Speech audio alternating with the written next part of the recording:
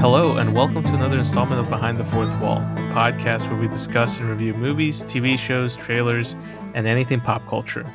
I'm Ivan, and I'm joined today by my co-host, seven-time International Dance Dance Revolution champion and former Lego City hero, Emmett. Pop, Welcome. lock, and drop it. I was terrible at DDR. Have you seen that yet? Have you seen the Lego movie yet? I saw Lego Star Wars. Close enough. Same thing. Same plot. Same difference. People have said that I'm a lot like Chris Pratt. I was gonna go for like Lego minifigure. But yeah, we could go with Chris Pratt. Well, he voices a Lego minifigure. Yeah, but he voices Emmett, so that's true. Yeah, it's close enough. This is an exciting one, man. I want to get to this episode, so let's get through the news segments. Let's take our time. Okay, there was a lot this week.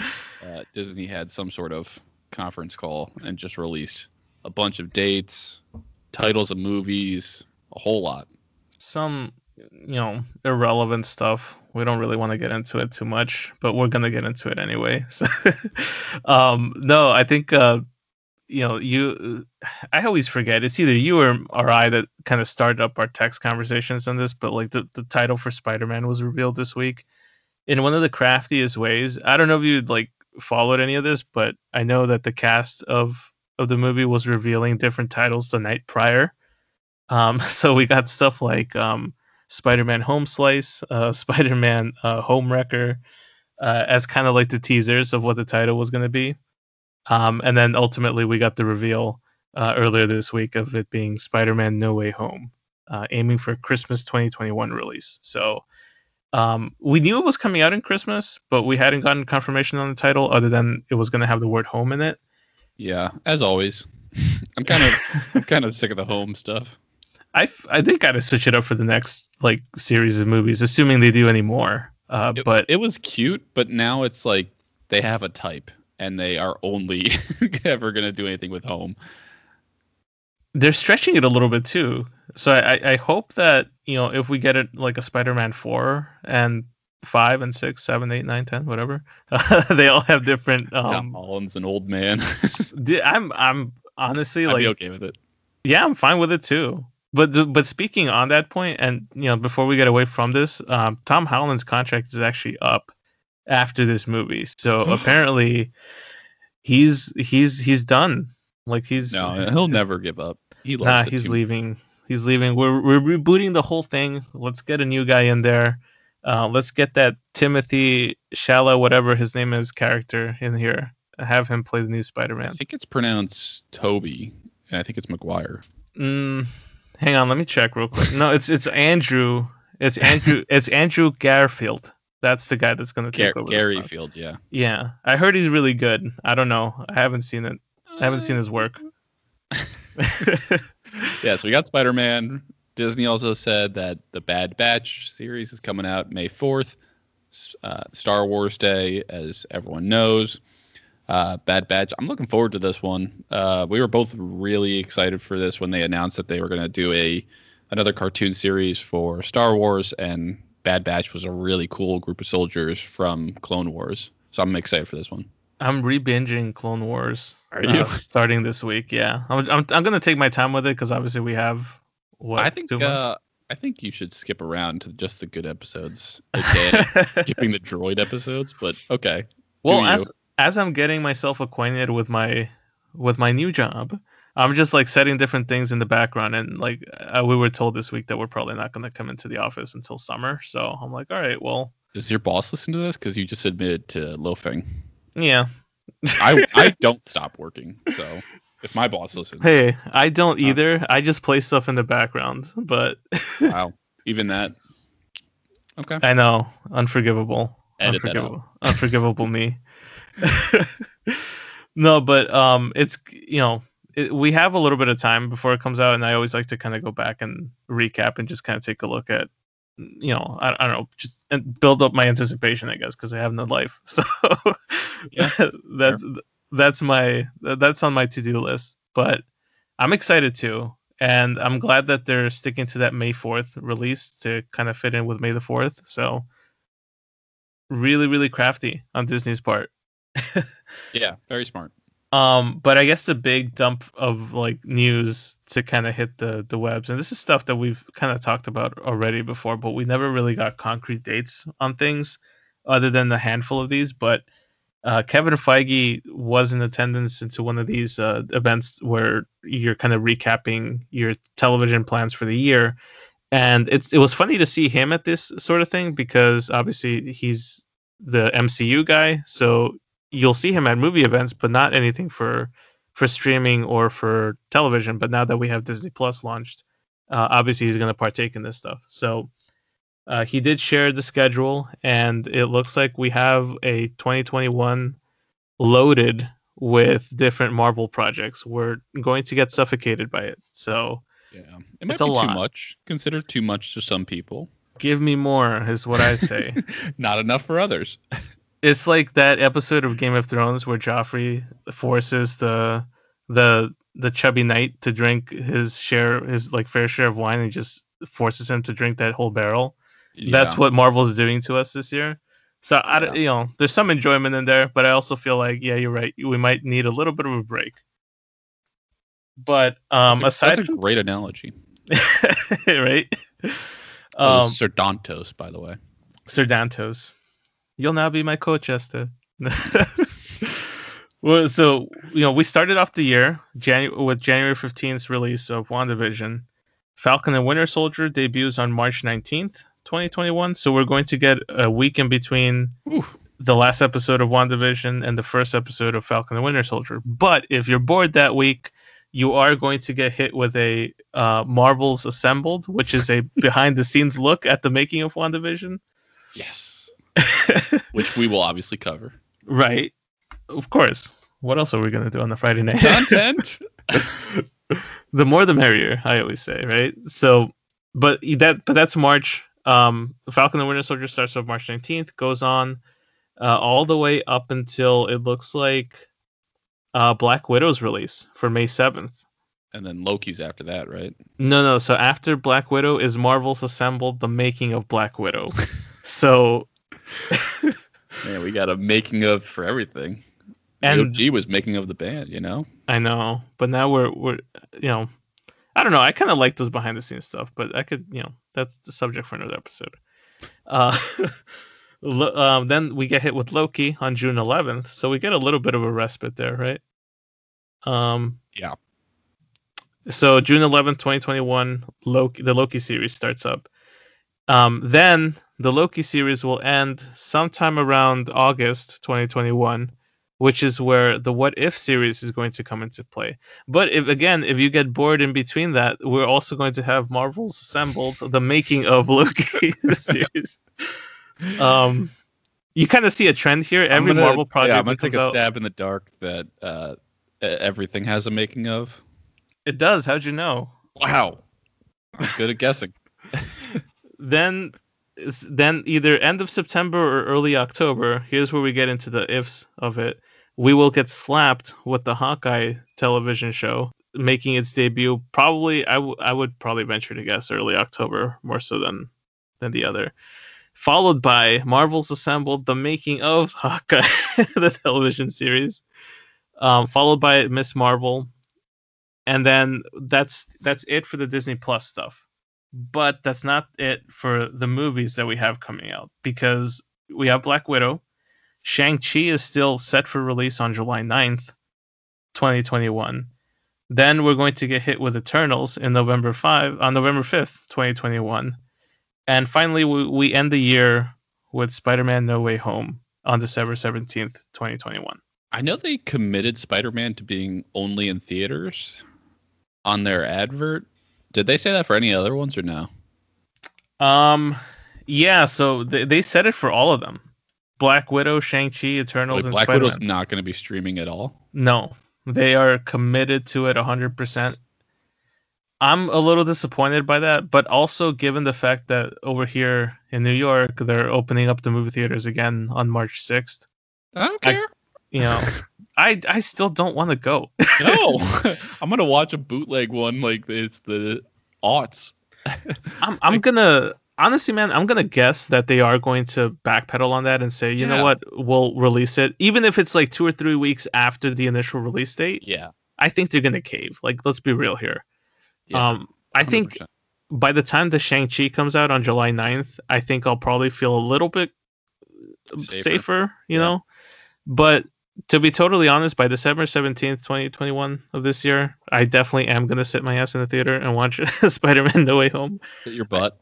Sit my butt in the Nothing theater. else. I mean, family show. I will, you know, I am committed to watch Spider-Man: No Way Home in theaters when it comes out later this year. And if it is going to be in December, hopefully by then we have all these vaccines rolling out and COVID is, if not a distant memory, at least just like, I don't know, something very small. Hopefully, fingers crossed. Yeah. Is that it? Is that all the news? 2 more. Oh my gosh. If you're bored at the end of December, stay tuned for Marvel's Assembled the Making of Spider-Man No Way Home. And then after that, there's nothing for the rest of 2021. But in 2022, on February 11th, we will get hit with Thor: Love and Thunder, followed by 1 month later on March 25th, Doctor Strange in the Multiverse of Madness. There. Wow. That's it. That's the full schedule. Oh wait, no, there's more Disney Plus stuff for 2022. Moon Knight coming out at some point in early 2022, and She-Hulk coming out in the spring of 2022. Okay. So we got a lot of content to cover. So there you go. And that's just Marvel. Oh, yeah, you're right. There's Jesus. DC out there. There's a lot. Yeah. Okay. Well, we got our work cut out for us, I guess. We do. So let's get into this episode because I just want to talk about this episode. I want to talk more about Marvel's Assembled the Making of. There's going to be a Marvel's Assembled making of this episode after this if you're bored. Oh, one more thing before we kind of leave it, and I almost brushed this off, but Jennifer Lawrence has been cast, and there were rumors going around that she was on her way to Australia to shoot Fantastic Four, even though there's no script for that movie just yet. The big kind of I guess underground news is that she has been cast in an MCU movie. The understanding is that she's on her way to film some sort of after the credit sequence for Thor: Love and Thunder. And the rumor is that she has been cast as a member of the Fantastic Four. So I don't know exactly how definitive that news is, but judging from where the sources that this is coming from, I think this is a pretty safe bet that we're going to see Jennifer Lawrence. I'm kind of mixed on it, but we'll see. I mean, she's a great actress, so as long as she doesn't phone it in like she did with some of her X-Men performances there, I think she'll make a pretty good addition. The Mockingjay made it to Marvel. All right, so let's get to our general takes for the episode. So if you're new to this podcast, we usually do a quick spoiler-free general thoughts on the episode. And then we get into scenes and some of the character interactions, as well as predictions at the end of this. So still safe if you haven't seen the episode. Ivan, what was your take on this one? My take is that I can't wait for the Marvel's Assembled behind-the-scenes look at WandaVision, because I literally have no idea what's going on. I thought this was a real tearjerker. And by that, I really do mean, like, I feel like there was a couple of moments in this episode where it kind of hit you, like, on an emotional level, especially some of the dialogue between Wanda and Vision. It answered a lot of fan questions and theories, and shared a lot of insight into the overall psyche of Wanda, of Agatha, and even of Vision. But, theorizing has been very fun up to this point, but the show is starting to kind of show its cards. Yeah. I, for one, have really enjoyed it. I haven't really been one to think that anything's been ruined for me or anything like that because it didn't live up to any sort of expectations. I think part of the fun of the show has been the speculation. But I hope that that we're in for a lengthier finale than usual, because I feel like, come on, you got to give us an hour episode, fingers crossed. But yeah, especially since they're getting good, you want these ones to be longer than the opening episodes. But I totally agree. I love like coming up with predictions and whatnot for this show, because these are characters like we've talked about before. They're not really ones we cared about or knew that much about. I mean, maybe you did because you know everything, but personally, I didn't really know that much about him, so I enjoy getting to like hear your breakdown of Wanda or what comics was Vision featured in, or get to hear fan theories about it because of whatever issues. So I really like that aspect. For this episode specifically, I totally agree. It's not my favorite one. I think my favorite's still the last week's. But I still really like this one. I think it's similar to what some of the past episodes have done for Vision, where they've really given me a good appreciation for him. This one's given me a really good appreciation for Wanda, because up to this point, she's always been, I don't know, different or just weird. And it was hard to sympathize for her as a person just because, like, she originally started out against the Avengers. But this really, like, it gives you that background into her character, which is so funny to say because we're 8 episodes in and we're getting background on the main character now. So I like this episode. If it was like a standalone in the entire series, I'd probably put a couple other ones above this one, but still really good. Still feels like a Marvel, but almost like a darker Marvel. I don't know. It's a little bit different feel, right? I agree. I think I had this conversation with a friend earlier today, and they were telling me that especially these latter episodes of WandaVision are giving him like the same vibes of picking up and reading some of the X-Men comic books. And what he meant by that was the fact that if you're a comic book reader, I think for the longest time, if you wanted something in like a more mature kind of theme that touches some of these like more sensitive subjects, it was always the X-Men. Like the X-Men were the golden kids of Marvel for a while. Yeah. And it is giving me that vibe here. Like it's heavy on big themes, and I feel like we're delving into subject matter and also, I guess, the quality of content that I didn't think we would really see in the MCU. Not that I thought that the content they've shown before wasn't all that good, but I feel like it's just you always had a little bit of a formula to it, and it didn't really ever venture too far from it. And this show has deviated from it, and in such an interesting and unique way that as you're getting to the end of the show, you're getting more of an appreciation for it. Yeah, I completely agree. So yeah, without further ado, let's get into some of the scenes and characters breakdowns. So if you haven't seen the show and you plan to, and you don't want to hear anything, probably go ahead and put this podcast on pause and come back to it. Otherwise, you've been warned. All right, so let's start off with Agatha, circa 1693 in Salem, Massachusetts.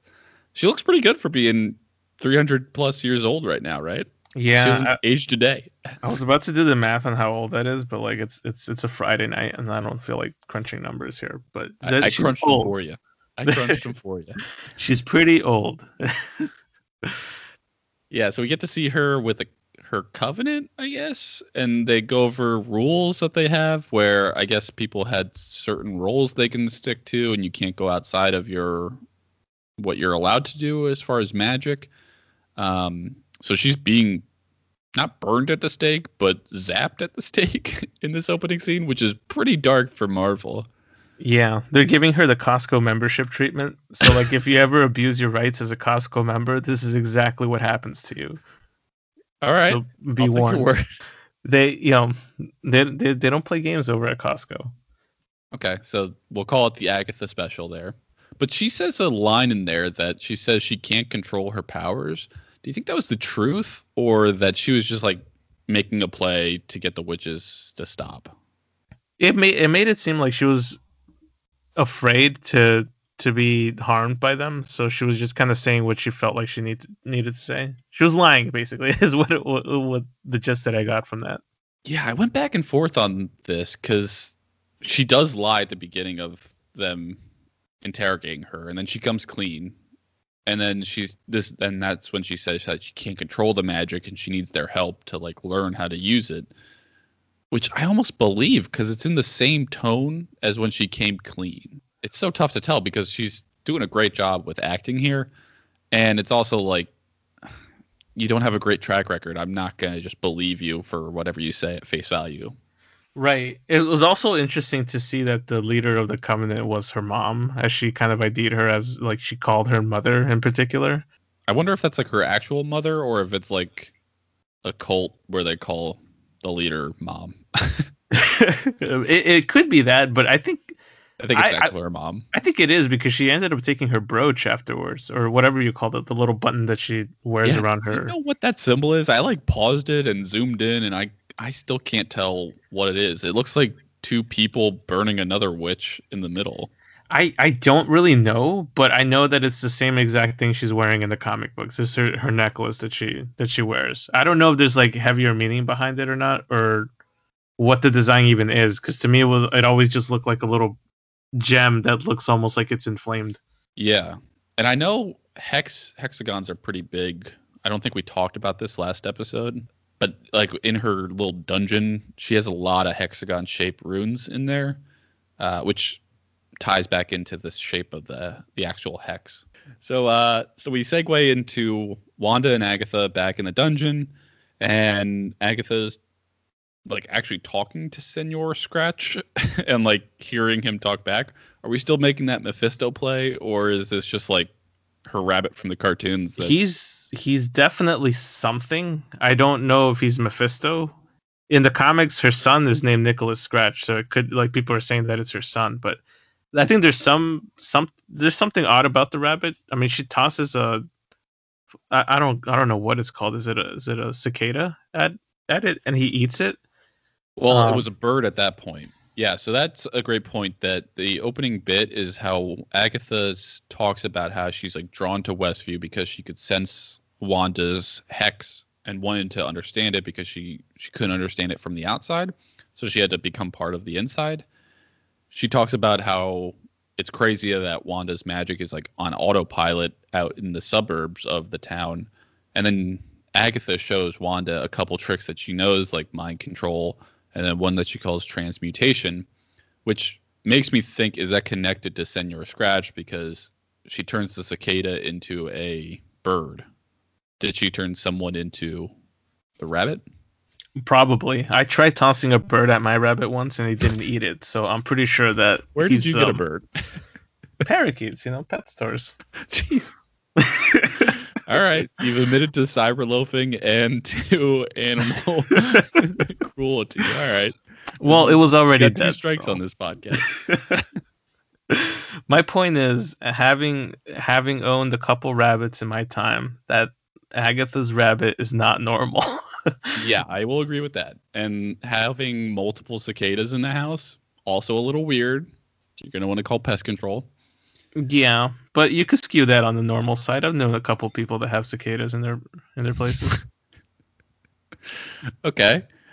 So yeah, we get, I don't know, the tone from Agatha in this bit is just jealousy, right? Like she is confused, but also like she just wants to harness this power that Wanda has. It definitely seems that way. I'm not entirely sure if jealousy is the whole driving factor, but it definitely is at least one piece of it. I don't see any other like kind of like she doesn't lay out exactly like, oh, I want your powers because of this or because I want to do XYZ, like mustache twirling villainess kind of speech. I disagree. I think she kind of does when she says that she's been studying for years and she can do small scale tricks, and Wanda's controlling an entire town effortlessly, and she's like, down to the crown molding of the households, you've changed everything. How are you this meticulous with your magic? And Wanda is 20 something years old. She hasn't really had to work for her studying on magic. She hasn't siphoned anybody's life force away from them. That you know either. Yeah, that's true. I think it's an interesting thing to think about, just like what her motivations really are, because I don't think they're necessarily all laid out here. I think jealousy is a big piece of it, but I feel like there has to be something else to it. And only like, I'm not saying this like I absolutely need her explanation to be bigger. It's just that it just seems like too convenient of a thing for her to show up in Westview or be within the proximity of Westview when all this happens. It just kind of seems like she's got to have some sort of big plan for Wanda's abilities. Yeah, whether it's trying to turn her or train together or whatever, I think there are other motivations, but to me it was like, this is something that, like, put yourself in Agatha's shoes. Like, you've been studying your craft for 300 plus years, and you can only do a small fraction of potential of it. And then this new kid comes around who hasn't been practicing a day in their life, is able to do something on a scale of 1,000 times to what you can do. You're going to be jealous. You're going to be like, I either need to take you out of the competition or I need to convert you to my team. Yeah, Agatha's kind of like the honor roll student that's consistently on like winning student of the month, and then like the new kid comes into town that wins student of the month 1 month, and she's like, "Why did you get chosen over me?" Exactly, yeah. And it's gonna be a good fight between them because Agatha knows tricks about witches, right? She knew that, oh, I've put up these runes, you can't use magic in my dungeon. Wanda had no clue about that. She's gonna have a few upper hands. Like, Wanda, obviously, on a pound for pound, it would destroy Agatha. But if Agatha plays smart, she can draw this out to be a good fight. Yeah, I feel like she experience is on her side with this, and Wanda's obviously very inexperienced, and it's also kind of a almost a sad revelation to see that everything that she's done, she literally has, she actually does have zero control over. Yeah, it's all just it's driven by emotion, which we'll get into. So yeah, let's keep moving forward in the episode. So Agatha does a cool spell using a piece of Wanda's hair, which we've seen similarly done in Thor Ragnarok when Doctor Strange took a piece of Thor's hair. But basically this allows them to revisit Wanda's past, and we're going to break down some of those scenes. So they start off in Sokovia, where we understand that Wanda, like, where the obsession with old TV sitcoms come from. Her dad was like a bootleg DVD salesman.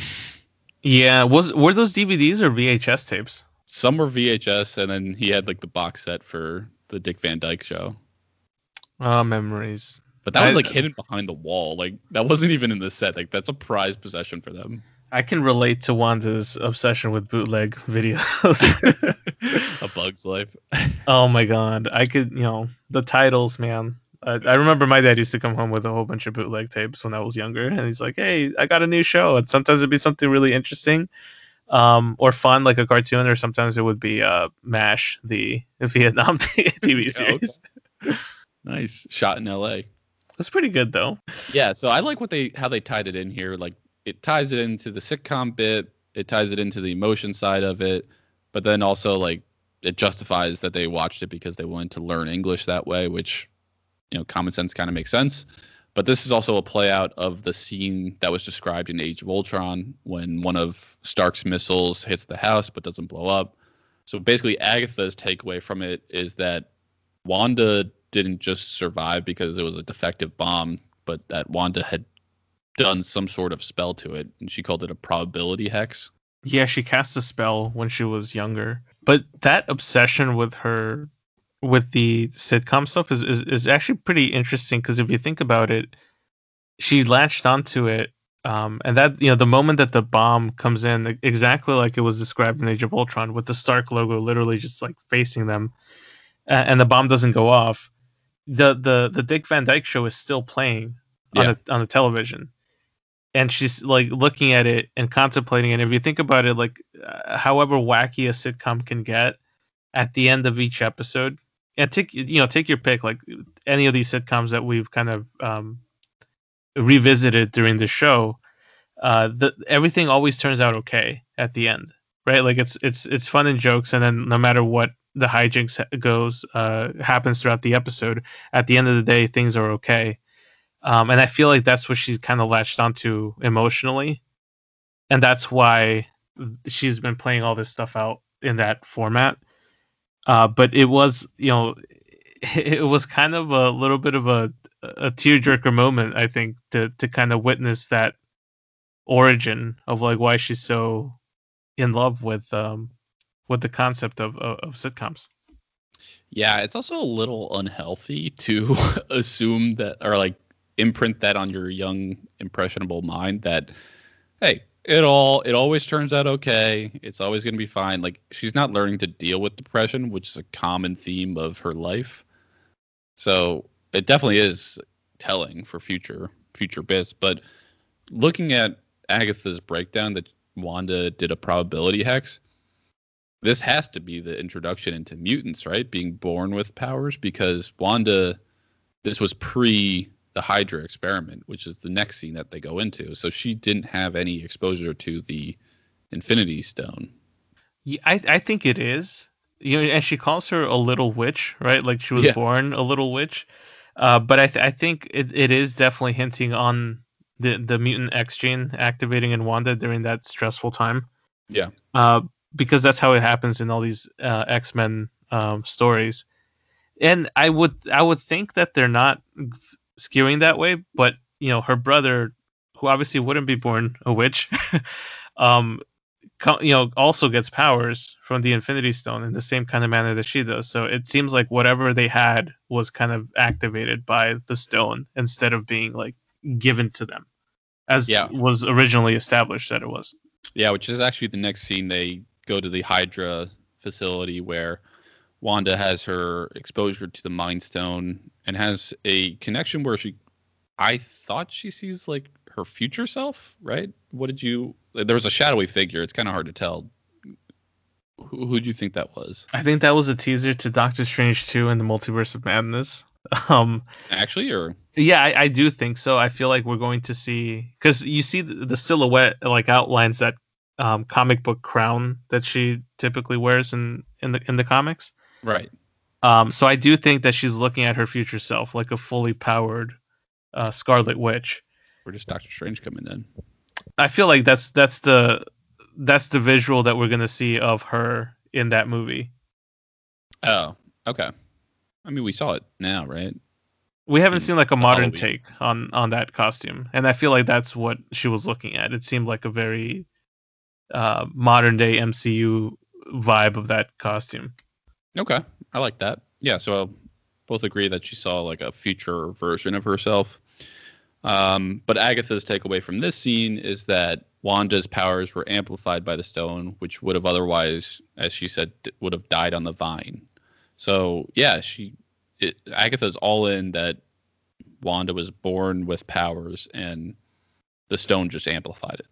This is the first time we get a mention to hex powers and Wanda's probability abilities from the comics, which are always kind of like one of those things that I feel like would have been hard to translate on screen, but they're doing it so well here, where it's literally like they're describing it as magic. Yeah, I like the tie to the comic in this for sure. It seems one of the more very accurate ones. The next door they go through is to the Avengers base. I think this is where you get the most heartwarming tearjerker scene of the episode is Wanda's interaction with Vision. Wanda describes this setting as the first time that she and Vision had ever shared a house, which was nice. It was nice to see like their relationship start to bloom, because it always felt kind of rushed in the movies. So it's cool to see a behind the scenes bit there. Yeah, and I guess this must have taken place like right before Civil War, or at least that's kind of what the vibe kind of is there. I think it's closer to Ultron, just because Vision seems like he doesn't have everything figured out that he had figured out by Civil War, but then also that the death of Pietro was still pretty fresh to that timeline of Wanda. But one thing I thought was very interesting in this bit was that in the previous two scenes, the Hydra experiment and the Sokovia scene, Agatha forced Wanda to become the Wanda of the scene. So as a small child and as the one who went through the experiment. But in this bit in the Avengers base, Wanda was a spectator to the Wanda of that time and Vision on watching the show, which was Malcolm in the Middle. Yeah, that is kind of weird that they kind of went with that. It was like a first person thing and then switches to third person as the flashbacks come around. And once again, they give Vision the heavy dialogue here. I really like that interaction with them, where she's kind of like he's basically sitting down and being like, "Hey, do you want to talk about it?" kind of thing. And He's a therapist, yeah. yeah, basically. But the line that I thought was really profound was what is grief if not love persevering? Yeah, I loved that one. Yeah, that hit me. That hit me like a truck. I was like, oh damn, I feel it. Yeah, if you're gonna have a person recite poetry, you want to be a British Vision. A purple android robot made out of vibranium and organic flesh. So then we move on from that. I feel like that might be the heaviest scene for me. Even Agatha teared up. She did, right? I think it might have been a fake sarcastic tear, but I want to think that she can still appreciate what like new love looks like. And yeah, I don't think she's a full on. I'll reserve that for later. She might be missing this. You know, I think she's like one of those weird characters where there's like villainous intent behind what she's doing, but I feel like there's more to her to still kind of unravel there. Who knows? Maybe she's going back home and like writing some fan fiction of Wanda and Vision actually sharing their lives together or something. I don't know. She just kind of strikes me as that type of person. Keep in mind, this is the woman that is choking Wanda's children at the end of the episode. So those children are fake and they're not real. Oh, all right. So you heard it here first. Ivan's okay with child abuse as long as they're fake children. Well, if they're fake children, I mean, is anything really happening? All right. Next scene. But before we go to the next scene, Wanda or Agatha's breakdown of this scene is that, like, because she recaps every bit that they go to. So Agatha is like trying to get to the root of where Wanda's powers come from. And she basically says, like, I see this deep connection you have with Vision, and he's the one who pulls you out of the depression and gives you hope. So what happens to you after he's gone? Who's there to pull you out of it? And then that's when Wanda goes to the sword base because she wants to get Vision back. They take us to, like, I guess revisit a scene that we think we've already seen before. Like, the original scene that we saw was a few episodes ago when Hayward finally got permission to release the footage. And it was Wanda breaking into the facility, smashing up a bunch of guards that were covering up Vision's body, and then disappearing with him. What we see from Wanda's perspective is that she went to the security desk, checked in, went to go visit Hayward, had a very simple conversation being like, I'm next to kin. I would just want to give Vision a proper burial.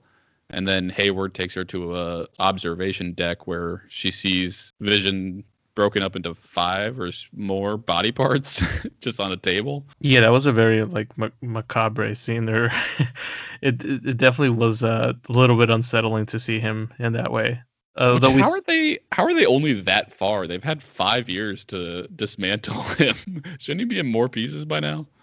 Well, they said they've well, this comes in later, but I think he says that they've worked on tearing him apart and then putting him back together so many times before.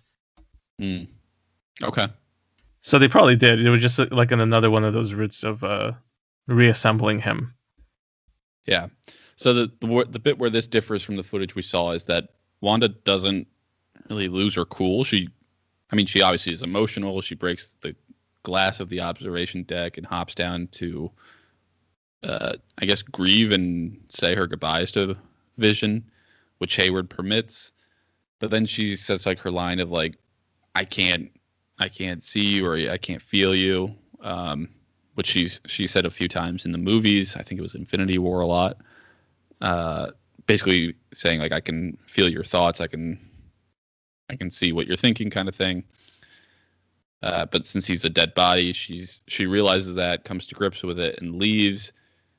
Which takes us to the last scene. I mean, this scene was also interesting though because there was no Agatha in there. Usually Agatha's been with Wanda's to break down what the scene was about. Yeah, this one just was kind of more of a straight out recap of the events that happened there. But a note on here, I feel like Hayward was very much a little out of character because he's usually very offensive in the way that he expresses himself. We'll put it that way. But with Wanda, it looks like he was being a little bit more careful, a little bit like kind of pushing the right buttons. And Yeah, I think his character he is kind of this machismo jerk is the PC way to say it. But those are to like subordinates or people that he has power over. I think he recognizes that if he pushes Wanda too hard in a certain direction, she's going to hold him responsible.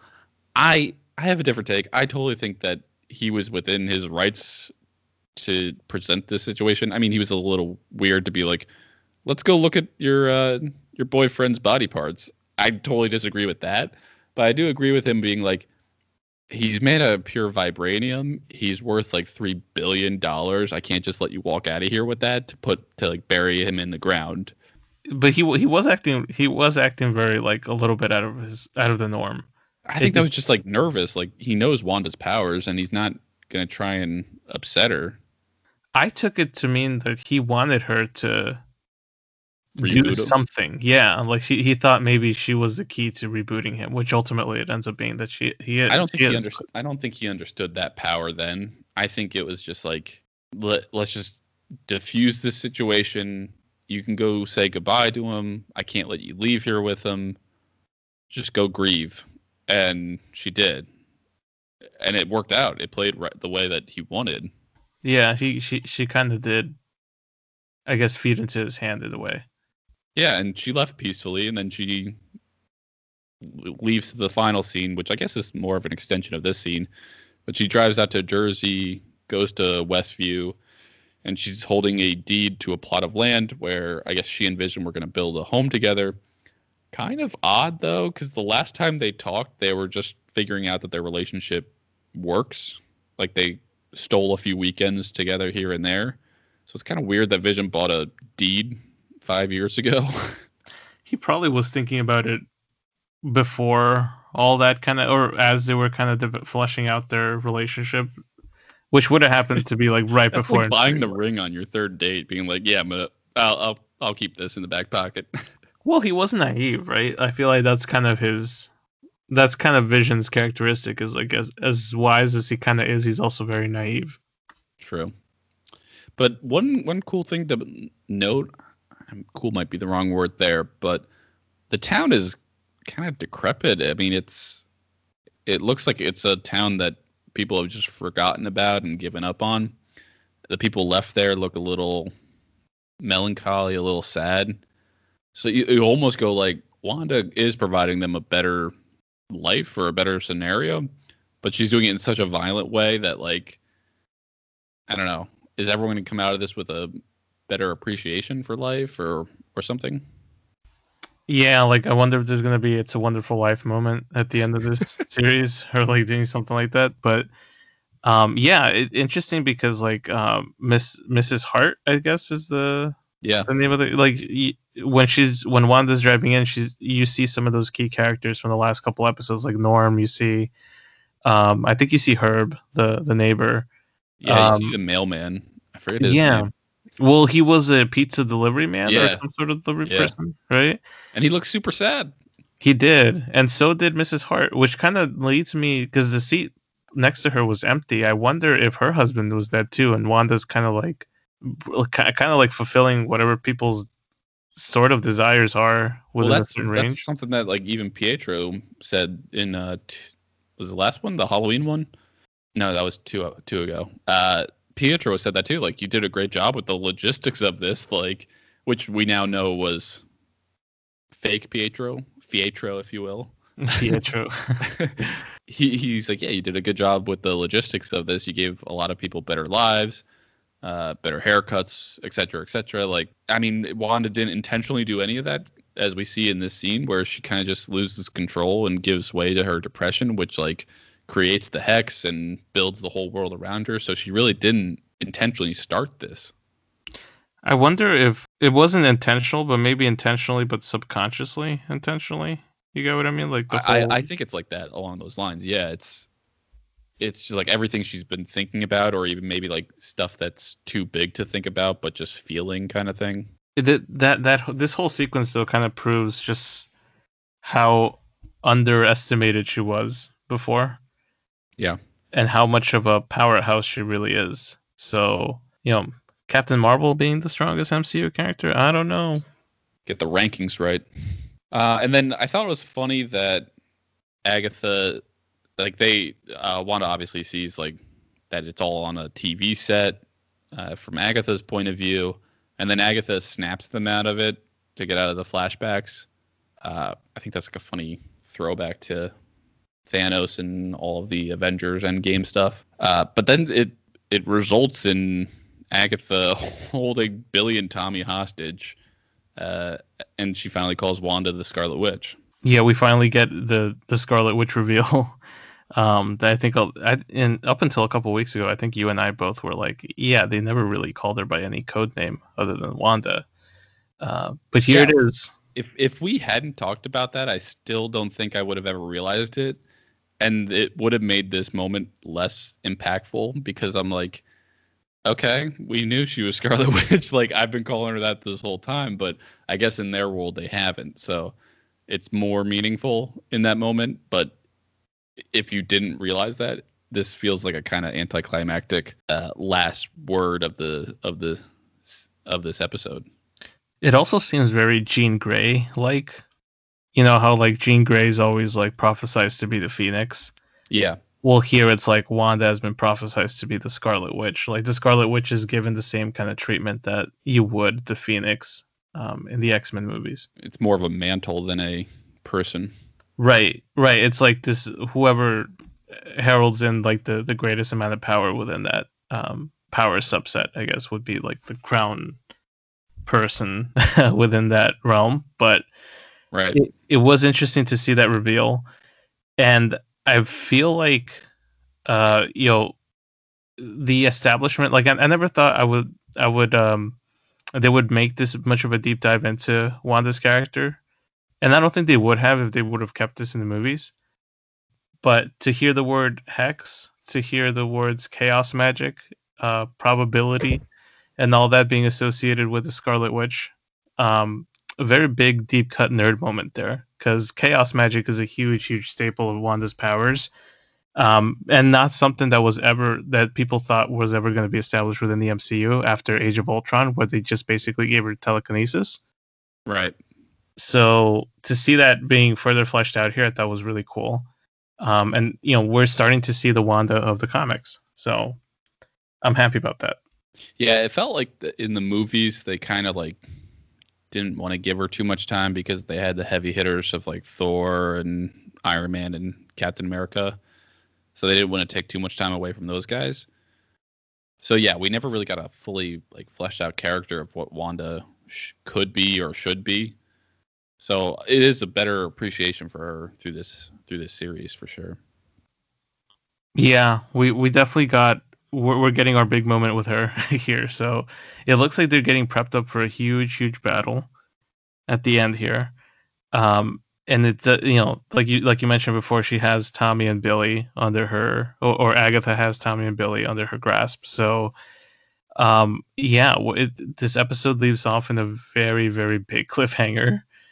A lot more so dramatically than some of the last couple episodes. Just because the threat is more immediate, and you feel like they can't possibly just leave it this way, but they did until next Friday. Yeah, they have a pretty bad track record of ending episodes abruptly. I feel like, I don't know, this one didn't feel. Yeah, you're right. The threat is immediate, and it is bigger than other episodes for sure. But it just feels like ending the episode on Scarlet Witch, it doesn't feel that crazy. I would have liked Monica to like show up in the background and like be standing in between them in a way, because we didn't get Monica 1 second in this episode, and she was the cutscene of last episode, which implies that she's going to be important moving forward, and we don't see her once. Yeah, or Vision showing up, that would have been great because we saw him fly away from the truck with Darcy. Like, have a meeting of everybody here at one time where it becomes like a tag team fight, I feel like we're going to get that, but I feel like you're right. I want it now.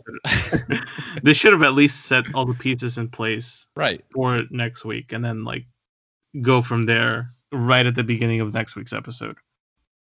This could be an epic fight though. If it's gonna be like Monica, Vision, and Wanda versus Pietro and Agatha.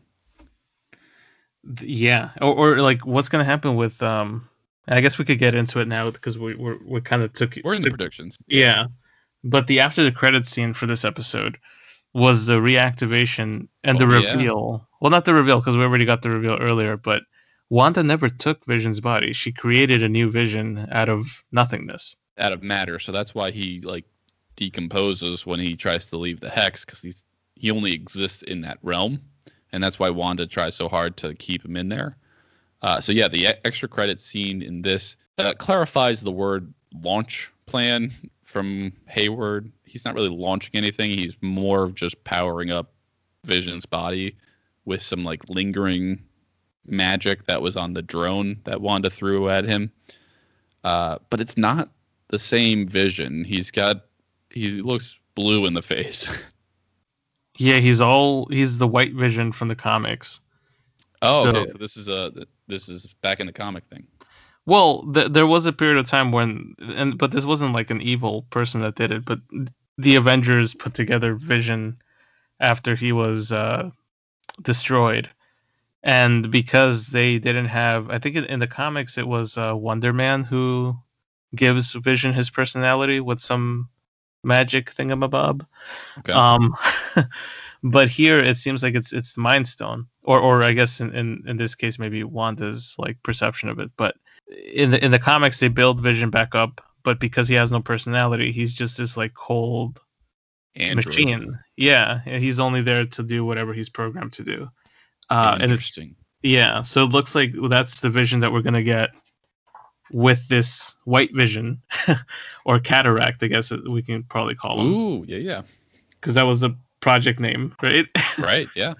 So yeah, I throw him in the gauntlet. We'll have him versus Wanda. We'll have Vision and Monica versus Agatha and Pietro. I want to see an hour-long fight of that. And then Tommy and Billy, I don't know what they're doing. Have they figured out their powers yet? Probably not. I think they're gonna get choked out in the beginning scene.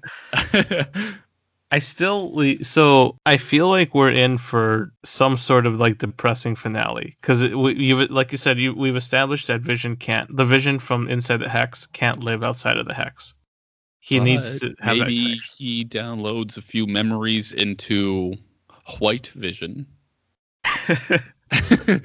Into Vanilla Bean Vision. I mean, he's got this like Vision has this power of just like putting two fingers on people's foreheads and waking them up. Maybe he does that with White Vision. I guess it depends too. Like, did she materialize a new Mind Stone to bring him back? Is that part of the reconstruction that she? No, but he's caught up on memories because Darcy's filled him in, and I mean, he obviously doesn't have every single memory back, but he has broad strokes. True, he must have some sort of backup in that body, right? So. That's an external hard drive. That's in the other room. Sorry, I gotta go get that. See, if it wasn't for Thanos and his thick sausage fingers, he didn't have to damage all of it. He could have just taken the stone out. Hey, I resent that. Sausage fingers are the future. But that, Hayward is launching Vision, or Vision 2.0, or Cataract, or whatever we want to call him. But what's his plan here? Because is he gonna make it through the hex, or does Hayward even care about getting into the hex anymore? I would assume he does, because he's still there. He could have just taken his pet project and just ran away, but he's there. So yeah. I don't know. I feel like he still has something else he wants to accomplish there. Also, the other thing, and I've been seeing this debate on social media today, but the stuff that Wanda creates is real. It's not fake-ish, right? So in a way, I gotta wonder, like, are her children going to be able to survive outside of the hex? And the other thing too, if we recall correctly, Vision from inside the hex is being monitored by Hayward using vibranium decay. So he's made out of vibranium. So she literally materialized vibranium. Yeah, that's a bit that I really don't understand either, because Vision should be able to leave, because it's just like, boil this down to the simplest thing. It's like when the cable went through and the guy in the hazmat suit was dragging the cable through.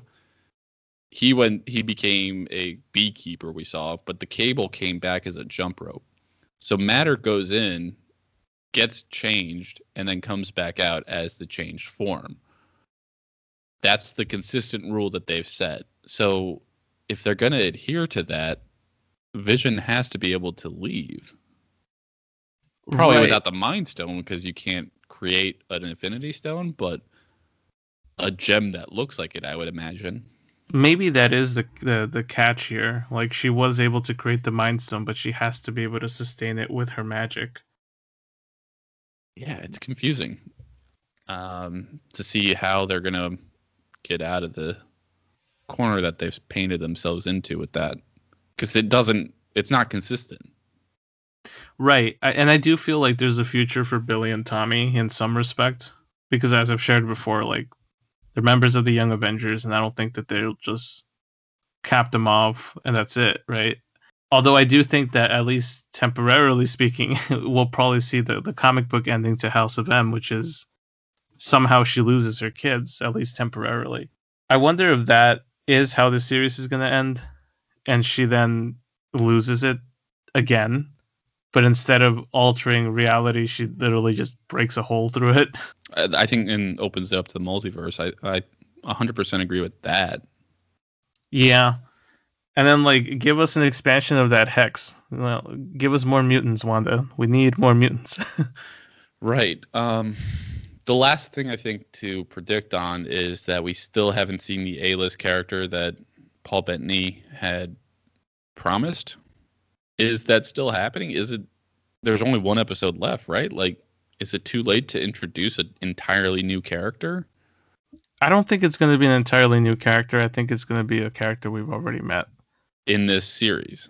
I don't know necessarily, because I still count that as introducing a character to the fold. Like, if you bring in Doctor Strange, who I would bet on, I don't see how it makes sense to tie him in. He should have shown up in this episode, and I don't know, showed up with Jimmy Choo or whoever.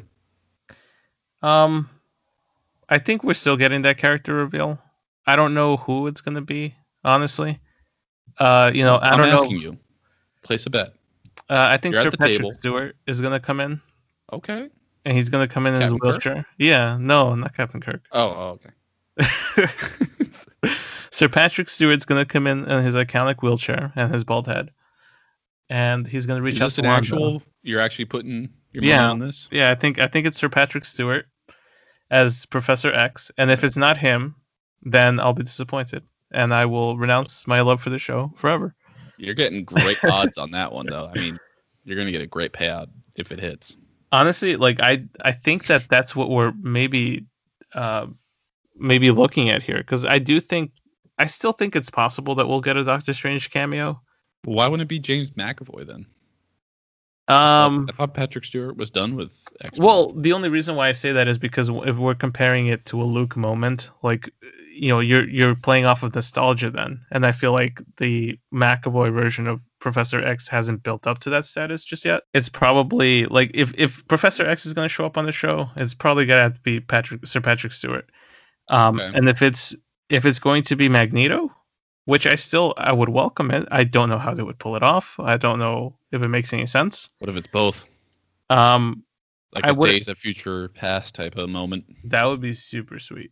That would be a Luke and a Han situation.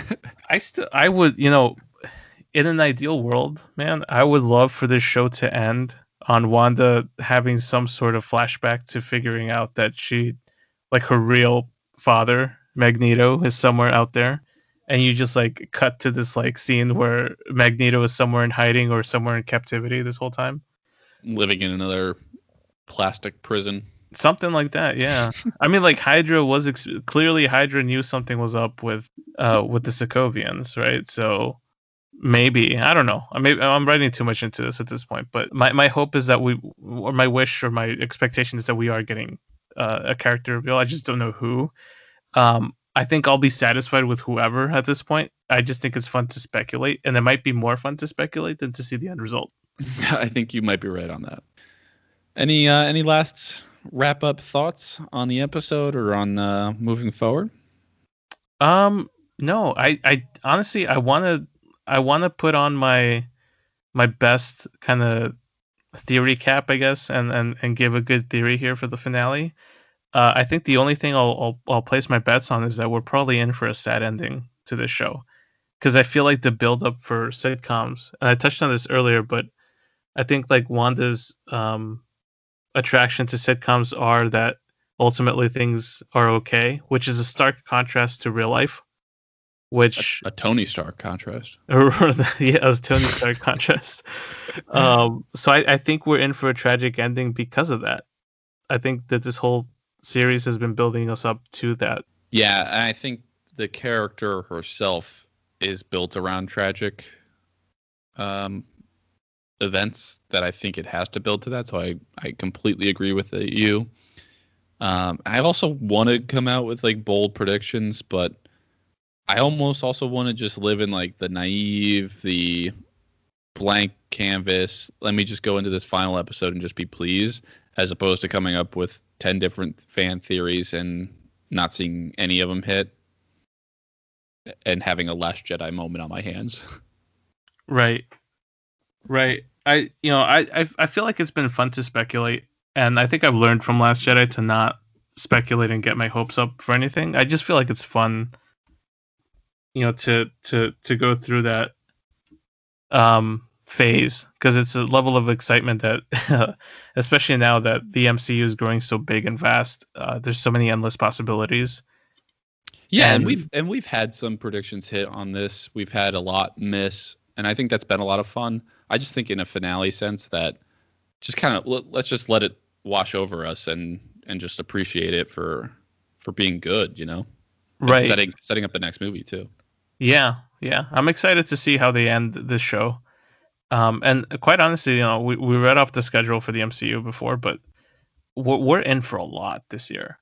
And Yeah. so, to start off on this, like, this sets the standard pretty high. So it's what's so crazy to me is that all of that is somehow interconnected to each other. Like, this is just a vast spider web of branches of different people's stories. Like, at the center, it was the original Avengers, and then it just kept branching out. And it's so cool that, they've been able to accomplish that, especially when you compare it to like a DC or anything else of the sorts. We've never seen anything like it. No, I don't think anything has ever tried to get close to this. And I think that Kevin Feige and the team over at Marvel has done what they wanted to do this whole time, which was bring in a very comic book serialized storytelling to the big screen and, create an actual universe where I feel like maybe if this kind of series existed, and by series I mean like the MCU was around 20, 30 years ago, we'd probably see a situation where we would see 3 or 4 movies, and then after 10 or 15 years, you would see a reboot of those 4 movies. So big now that I feel like you don't have to reboot anything. No, and you also, the rules have been set that you have to adhere to what has been said before. You can branch it off in whatever direction you want, but you have to tie it back to what's already been done. And I think, we give a lot of credit to Kevin Feige, but I also say, like, to the studios, like, getting out of his way and his team's way to just let him develop the world and not come in there with their marketing guys' ideas being like, what if we throw this in there? Like, they let the directors have free will with the whole project. Yeah, and I feel like it's free will with just the right amount of oversight. Whereas, like, I feel like something like Warner Brothers doesn't know how to measure themselves. They'll either give full on free will, and it gives you Suicide Squad, or they like go in hardcore and start editing, a whole bunch of things off of your project, and you end up with a Batman v Superman. Yeah, exactly. That's my main comparison, but yeah, no, I think we're both really excited for this finale. We're both really excited for the making of Wanda. I'm excited for all of those. The Marvel's assembled, the making of, whatever. Give me all of it. Yeah, I know we sound like we're joking on that, but I actually am excited. That's one of my favorite bits of like The Mandalorian is getting those directors roundtables or the making of it for season 2. That was really enjoyable to see. I don't know if I ever kind of told you this, but like when I was growing up, there was a Suncoast / FYE, just a couple blocks away from the home I grew up in. And I would always be like super hyped whenever I would see a big movie in theaters, because then immediately a few weeks after I could go to FYE or Suncoast and put in my pre-order for the DVD. And as soon as I would go get it, I wouldn't even watch the movie. I would watch the extras. Yeah. All the behind the scenes stuff. I was such a big nerd about it. And I became so disappointed in recent years when we started pivoting to streaming that you don't get that anymore. Like if you pick up any Blu-ray, you'll probably get a couple deleted scenes, but you're not going to get a behind the scenes documentary the same way you used to before. Yeah, I totally agree with you. So I think we're going to end it there. But if you guys are listening out there and you have your own predictions that you want to share for the finale or your own takes on this episode, feel free to hit us up on Twitter. We can be reached at BT4thWall, 4 being 4TH. Otherwise, thanks for listening. Thanks for listening.